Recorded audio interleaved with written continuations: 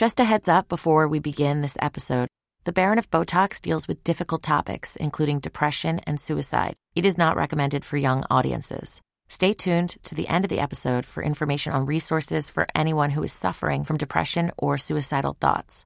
Let's begin the show.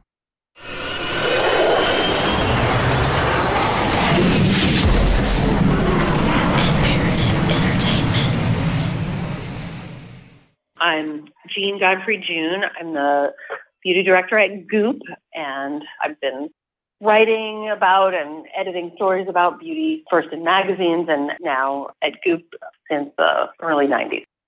Like Linda Wells, Jean Godfrey-June remembers the stigma Botox had when Fred Brandt arrived on the New York City beauty scene. It was something like a dark art or voodoo.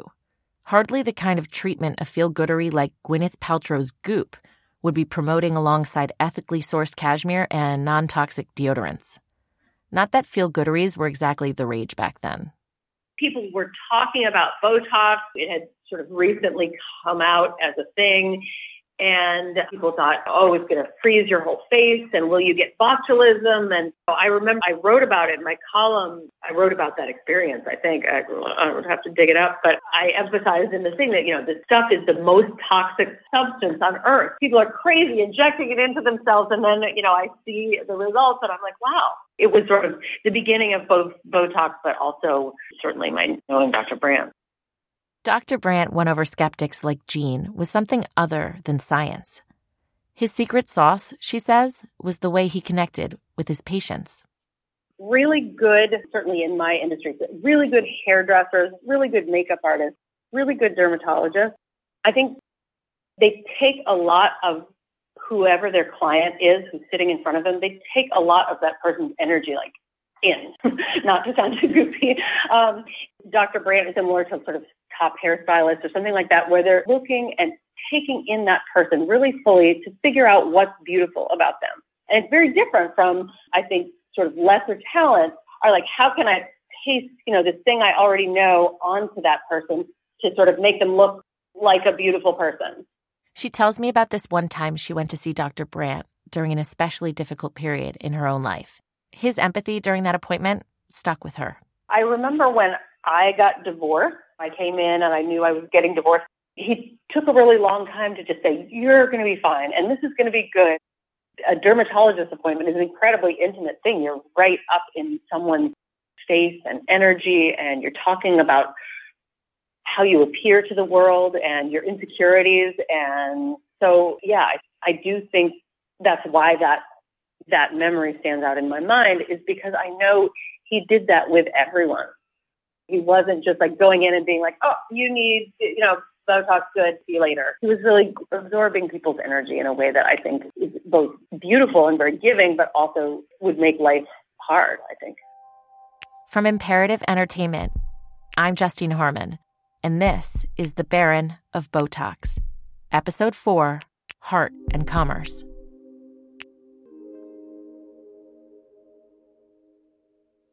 Back in August, I went to meet with Dr. Brandt's protege, Dr. Robert Anilic, for the second time. The Dr. Anilic is much younger than Dr. Brandt. He was the one who joked at the memorial that Dr. Brandt was a 65-year-old with a 37-year-old body, while he was a 37-year-old with the body of a 65-year-old. The two were professionally inseparable the last 5 years of Dr. Brandt's life. Our first visit was something of a get-to-know-you. This second one was a bit more experimental. I asked Dr. Anilic if he'd be willing to recreate the experience of getting Botox with Dr. Brandt, to emulate as best as he can the way his mentor would appraise a patient's face and casually, jovially, inject it with a cocktail of products intended to restore a face to what he called harmony. The whole thing has a kind of you have to see it to believe it lore. And since I can't really see it, I imagine this is the next best thing. I also really want to capture a sound nearly anyone who has gotten Botox has heard. A low, crunching noise as the liquid tries to find its way under the skin and onto the muscle. I've had Botox about 5 times in the past few years. I first got it in 2017 when I was 32, after the birth of my first child, to eliminate a horizontal line in my forehead that had been bugging me in pictures. Then I just felt compelled to maintain it. During my second pregnancy, I actually missed the limited range of motion in my forehead, Kind of like the way I miss the feeling of sore abs or like having abs. The crunching sound is one of those things that's alarming at first and then somehow routine, like the noxious smell of bleach when you're getting your hair highlighted or the discomfort of having a blackhead removed during a facial. Much to my surprise, Dr. Analik agreed to all of this. You're a millennial. Only a millennial would know to hit undo on a doctor's consent form. It's after hours, and the spacious offices are empty, save for me, Dr. Analik, and a sound guy named Ryan, who my producer Jason found at the 11th hour. The three of us are in the same treatment room I've seen in so many videos of Dr. Brandt demonstrating his abilities. While I'm filling out my paperwork, I take the opportunity to needle Dr. A. That's what people call him, Dr. A. About the Oscar winner I saw hustling to her SUV while I was downstairs waiting for Ryan to arrive. Is it possible that I saw a celebrity exiting this building from a different location Sometimes. prior to arriving here today? That happens sometimes. Sometimes people want to leave separate exits so they don't feel like they're being seen. I get it. After answering a variety of very personal intake questions myself, like whether I suffer from anxiety and whether I've had more than 4 drinks in a single day in the past year, we begin the treatment. You ready? Okay, I just want to make sure we get the right area of the muscle. Bring your eyebrows together. Relax. Do it one more time. Fred used to say, frown, relax, frown, relax. Okay, frown for me. And relax. Here's a pinch. There. Did you hear it? That, right there, sort of a squirt followed by a snap, crackle, pop. That's the Botox going into my face. Dr. Analik repeats this injection, which he administers quickly and in a down-then-up motion, 4 more times between my eyebrows to combat 11 lines, or those vertical creases that make you look tired. And at this point, I have a 3-year-old and a 6-month-old, so yeah, I'm wicked tired. Then we do something wild. I had heard that Dr. Brandt was famous for injecting Botox in an unexpected place. The tip of the nose can turn down. It's an aging sign. There are these images of these old people with these enlarged, turned down noses that they didn't have when they were in the 20s and 30s. There are ways to think about what's causing the problem. And there are muscles at the base of the nose that when they flex, they allow a turn down at the tip of the nose. And again, Botox can relax a muscle. So if we're targeting that muscle, the ability of that muscle to flex and turn down the nose is reduced. That's right. I got a needle right in my... Make a big smile. And relax. Okay. We're going to inject the needle at the base of the nose. 1, 2, 3. Pinch. Breathe, breathe, breathe. You're done. Turns out I had misunderstood the mechanics of this particular procedure. It wasn't that bad. I know. It's 2 seconds. Expect it. Yeah. Kind of right. When we said the tip of the nose, I expected it. You expected the tip of my nose. But see, that's not where the muscle is that causes the problem. See, that's what I misunderstood. Yeah. Whatever, I still got it. It didn't really hurt. Good. Thank you. Good. All right, that's it. Yeah, I feel great. Good. That's how you would restore my face to harmony? Just 5 injections of Botox and then 1... No. We inject all over the face. Should we do some more? I'm happy to do more. What else would you do? Plenty more. Go. Just tell me what it would be. Okay. So we would absolutely do the crow's feet. I would do the neck bands. Let's do it. Really? Yeah. Let me get some more. Okay. Sit still. Oh my God. While I'm waiting for Dr. Analik to return, I think about the significance of the room we're in. Make no mistake, its look is purely medical. Sterile surfaces and white cabinets, safety trash cans for proper syringe disposal, and Stryker brand medical furniture. But it doubles as so much more than a treatment room. It's a therapist's office, a members-only club, and not unlike a place of worship, a sacred space where rituals are observed and repeated. In a 60 Minutes Australia segment from 2009 titled Changing Face, Dr. Brandt is filmed in this very room with his good friend and personal shopper, Susie Isaacs. The video shows Brandt nimbly injecting Susie's face while a technician holds what appears to be ice packs to redden areas. Despite the bizarre nature of the event, Brandt and Susie are at peace with one another. They're actually harmonizing to Judy Garland's Easter Parade as he works. Let's get the creams on the face, and your age we will erase. Today, his patient is Susie Isaacs. On the avenue, Fifth Avenue, The photographers will snap you. Relax. She works in the fashion industry and at 50-something is just a touch older than the material girl herself. He's such a talented artist. I'm putty in his hands. Whatever he wants to do, I trust him implicitly. Half a dozen more jabs, and Susie has a Botox neck lift, a Dr. Brandt special. So can you get rid of the turkey thing that people get? Gobble, gobble. Yeah. Yes. A few bruises later, Susie's had a facelift without the stitches and post-operative recovery. You're looking good. The tone of the TV segment is cheeky. At one point, the interviewer actually challenges Dr. Brandt to make a variety of facial expressions. He takes the ribbing in stride. You show me that again, frown. I can't frown. Show me. You can't do it. Oh, you're trying to... No, seriously. No, I can't. Can you look angry? How about surprised? I convey it with my personality. Susie, it's clear, takes her friend and his expertise seriously. At the end of her treatment, Brandt appraises his work before issuing a command: tighten. When he says this, Susie juts her bottom teeth out to create an exaggerated underbite, and Brandt slips one more needle into her neck. Down, then up. You're looking good, Miss Susie. Tighten. Only catch is the $10,000 treatment wears off after about 3 months.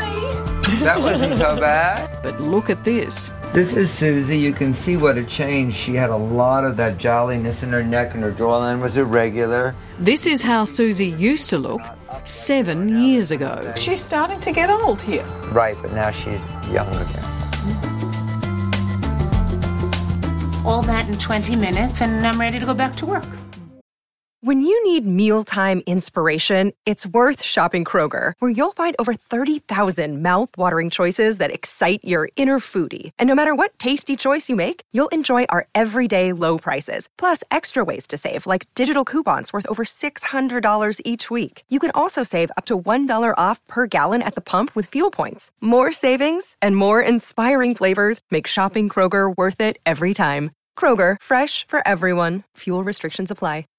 Afford Anything talks about how to avoid common pitfalls, how to refine your mental models, and how to think about how to think. Paula, while certainly you can mess up on $1 million a year, it is far less likely than it is on $30,000 a year. Right. I would meet wonderful people that were struggling with a budget that was super tight. It was 100% you need to make more money. Make smarter choices and build a better life. Afford Anything, wherever you listen.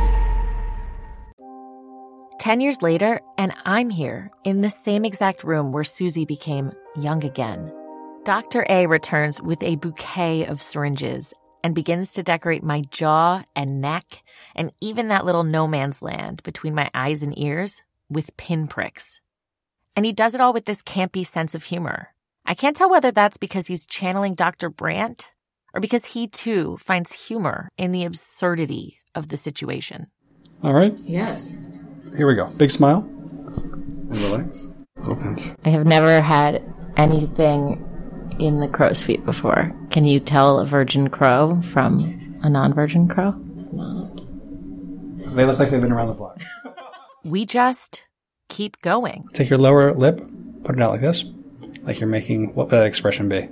Making a fat lip of your lower lip. No. I don't really know. But I see the muscle contract. That's a natural and expression. and there's a little rippling there. And here's a pinch. That mentalis muscle. Oh, right in the John Travolta. Whoa. Okay. That one was the spiciest of them yet. Really? More than the nose? That's interesting. Okay. Tighten your neck again. What have I done? The other side of your neck. Wait, which one? Relax. That one's like, what are we going to do? Tighten again. Relax. Oh, boy. They're going to be talking about you on page 6. This makeover. Eyebrows up high again. Relax. Just one little drop more on your forehead. Perfect. You're done. I'm done. Good work. The entire thing takes only 15 minutes. When we're done, I offer to pay, but Dr. Analik waves me off. Later, I ask how much the treatment I received would typically cost a patient, and he tells me somewhere between $1,000 and $2,000. Afterwards, we sit down in his office, which actually used to be Dr. Brandt's office. There's a framed photo of the two of them on the bookshelf, and they look like the last two people you would imagine posing for a picture together. Dr. Analik, though handsome, has that whole rumpled dad vibe going for him. And we did spend a lot of time together Fred would joke that he was my work wife. I remember I would get so used to being around him that I would, forget that people would do a double take and take a look and see who's this guy who I'm with, because we kind of didn't look like we matched necessarily. We would do, at the end of the day, what he called the green light walk, because we didn't live far from each other on the west side of Midtown or towards Chelsea. We would walk home, and I think it was the way that he kind of blow off steam from the day, and we just wouldn't stop the walk. We would walk in at every intersection, whichever way the green was pointing, we'd walk in that direction as we were heading towards where we were trying to go. But we had a lot of walks together and a lot of time together. He injected his face, whereas you, to my naked eye, appears that you have not drank that particular Kool-Aid. Have you ever been tempted, or have you ever gotten any Botox or anything like that? I've had procedures done. You have? But I think that I do more laser than that, and everyone has an aesthetic and how they want to be and how they want to present themselves. He approached his face differently. And this used to be his office, right? Yeah, we're sitting in his office, and the office where we just treated you, or the patient room, was a room where he would be running in and out of routinely to treat his patients. I joked with you earlier that he would say that he's in show business on top of what else he did. He was a performer. He would sing, he would dance, he'd be laughing, and part of the treatment was not just that he was so good at what he did, but people had so much fun, and he was performing to make that happen. It was an important part of it to him. He wanted people to feel positive and have a good time. And I heard him say that about the staff and the doctors and everybody. But he would come down off of that high, and we would just relax, and he would be, I don't want to say more normal, but his energy level would come back to a baseline where you can talk over things, day-to-day things, and academic things, and personal interest things, and things like that. At the end of the day, we would sit and just talk. Back then, Dr. Brandt's office was notorious for wait times so long that some patients would call in advance just to see how behind he was running. The lobby was teeming full of women, some famous, some rich, many both, hanging around, sometimes for hours at a time, to see him. He would never, part of the reason that it happened is that he would spend so much time with a patient, an individual patient. If somebody needed anything, he wouldn't rush the procedure. And also, half the times it was sometimes a therapy session, and people would bring up personal issues, and he wouldn't rush that either. And he would talk about that. If somebody had something going on in their lives, he would talk about it, and he wouldn't rush out of the room. So everyone got their time with him. And if you were later in the day, it might mean they were fairly backed up. That first appointment was a very popular appointment. But at the end of the day, 15 minutes with Dr. Brandt or Dr. Analik cost thousands of dollars. And I only got Botox. With fillers and lasers, one appointment with Dr. Brandt could easily run upwards of $7,000. Therapists, like really good therapists, cost a fraction of that. And don't get me wrong, this stuff works. But it doesn't work the way you might think.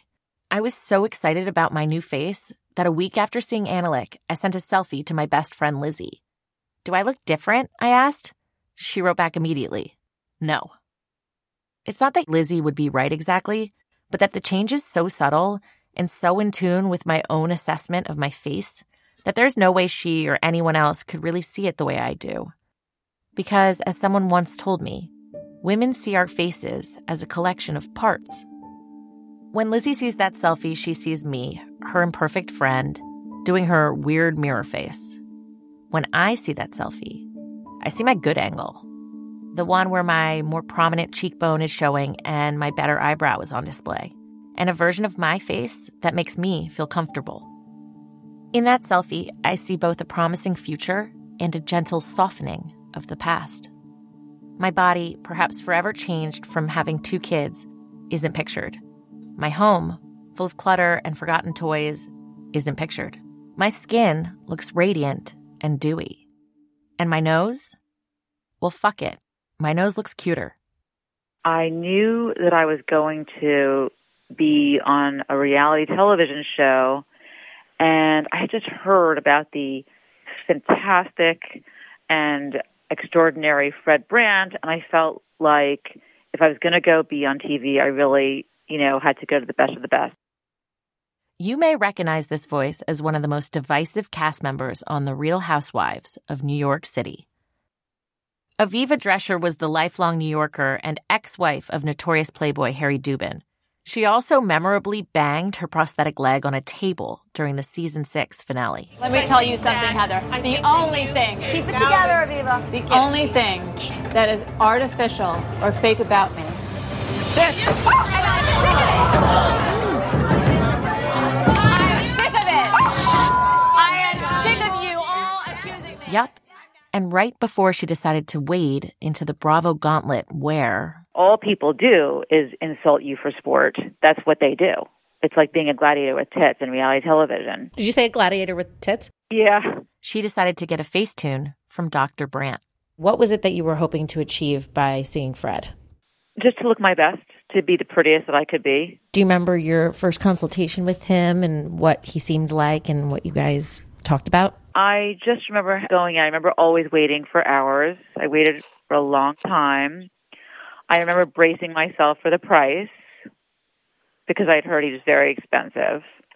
I just remember him being extremely intensely gentle, very intense, like an artist. He really wasn't looking to sell product, or he really looked at me as though I was a work of art and he was going to improve me. And it was something that I felt from his soul. He was a very gentle, gentle man.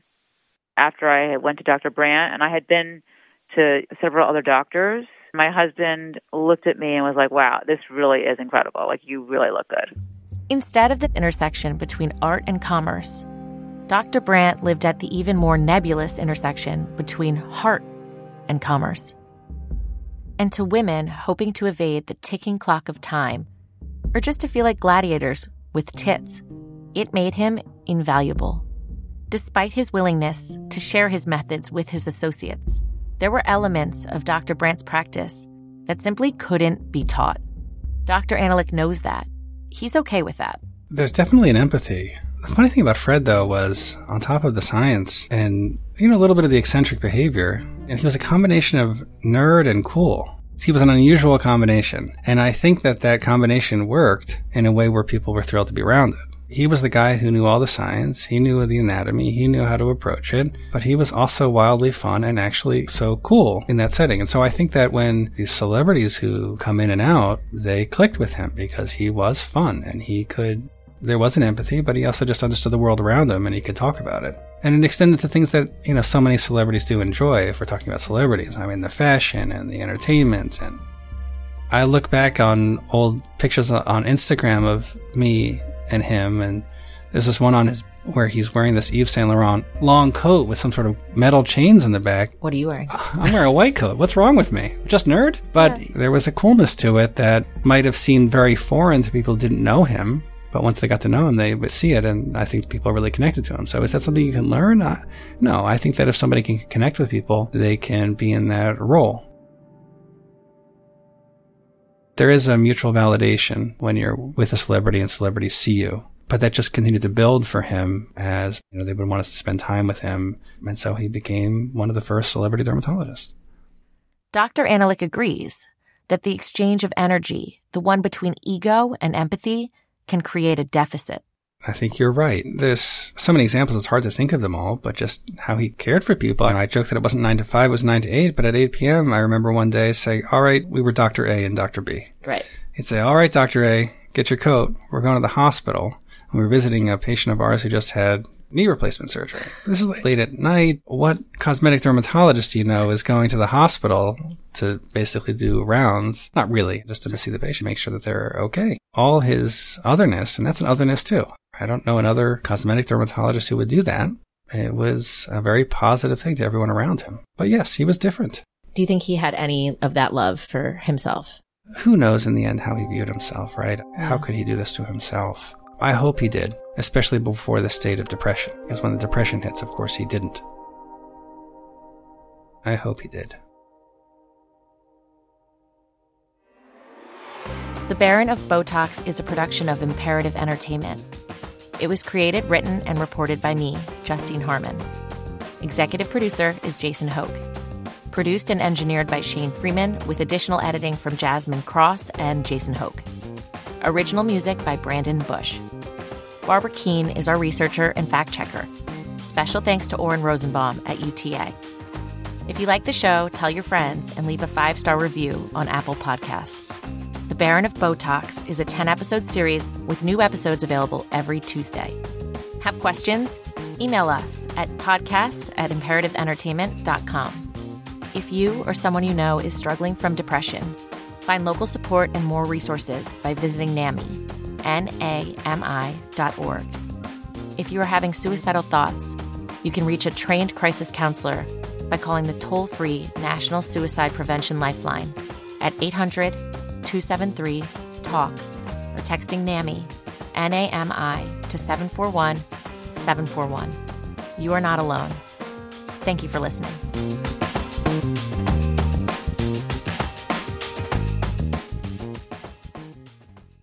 The Bigger Pockets portfolio of podcasts are worthy of your investment. We're having a real conversation as real estate investors. New episodes available every day. It's important to buy where it makes money and not necessarily where you want to travel to. Bigger Pockets, On the Market, Rookie Real Estate, or Money Podcast. The purpose of flipping is to create more cash so then you can reinvest into other types of properties. The Bigger Pockets Podcast on YouTube or wherever you listen.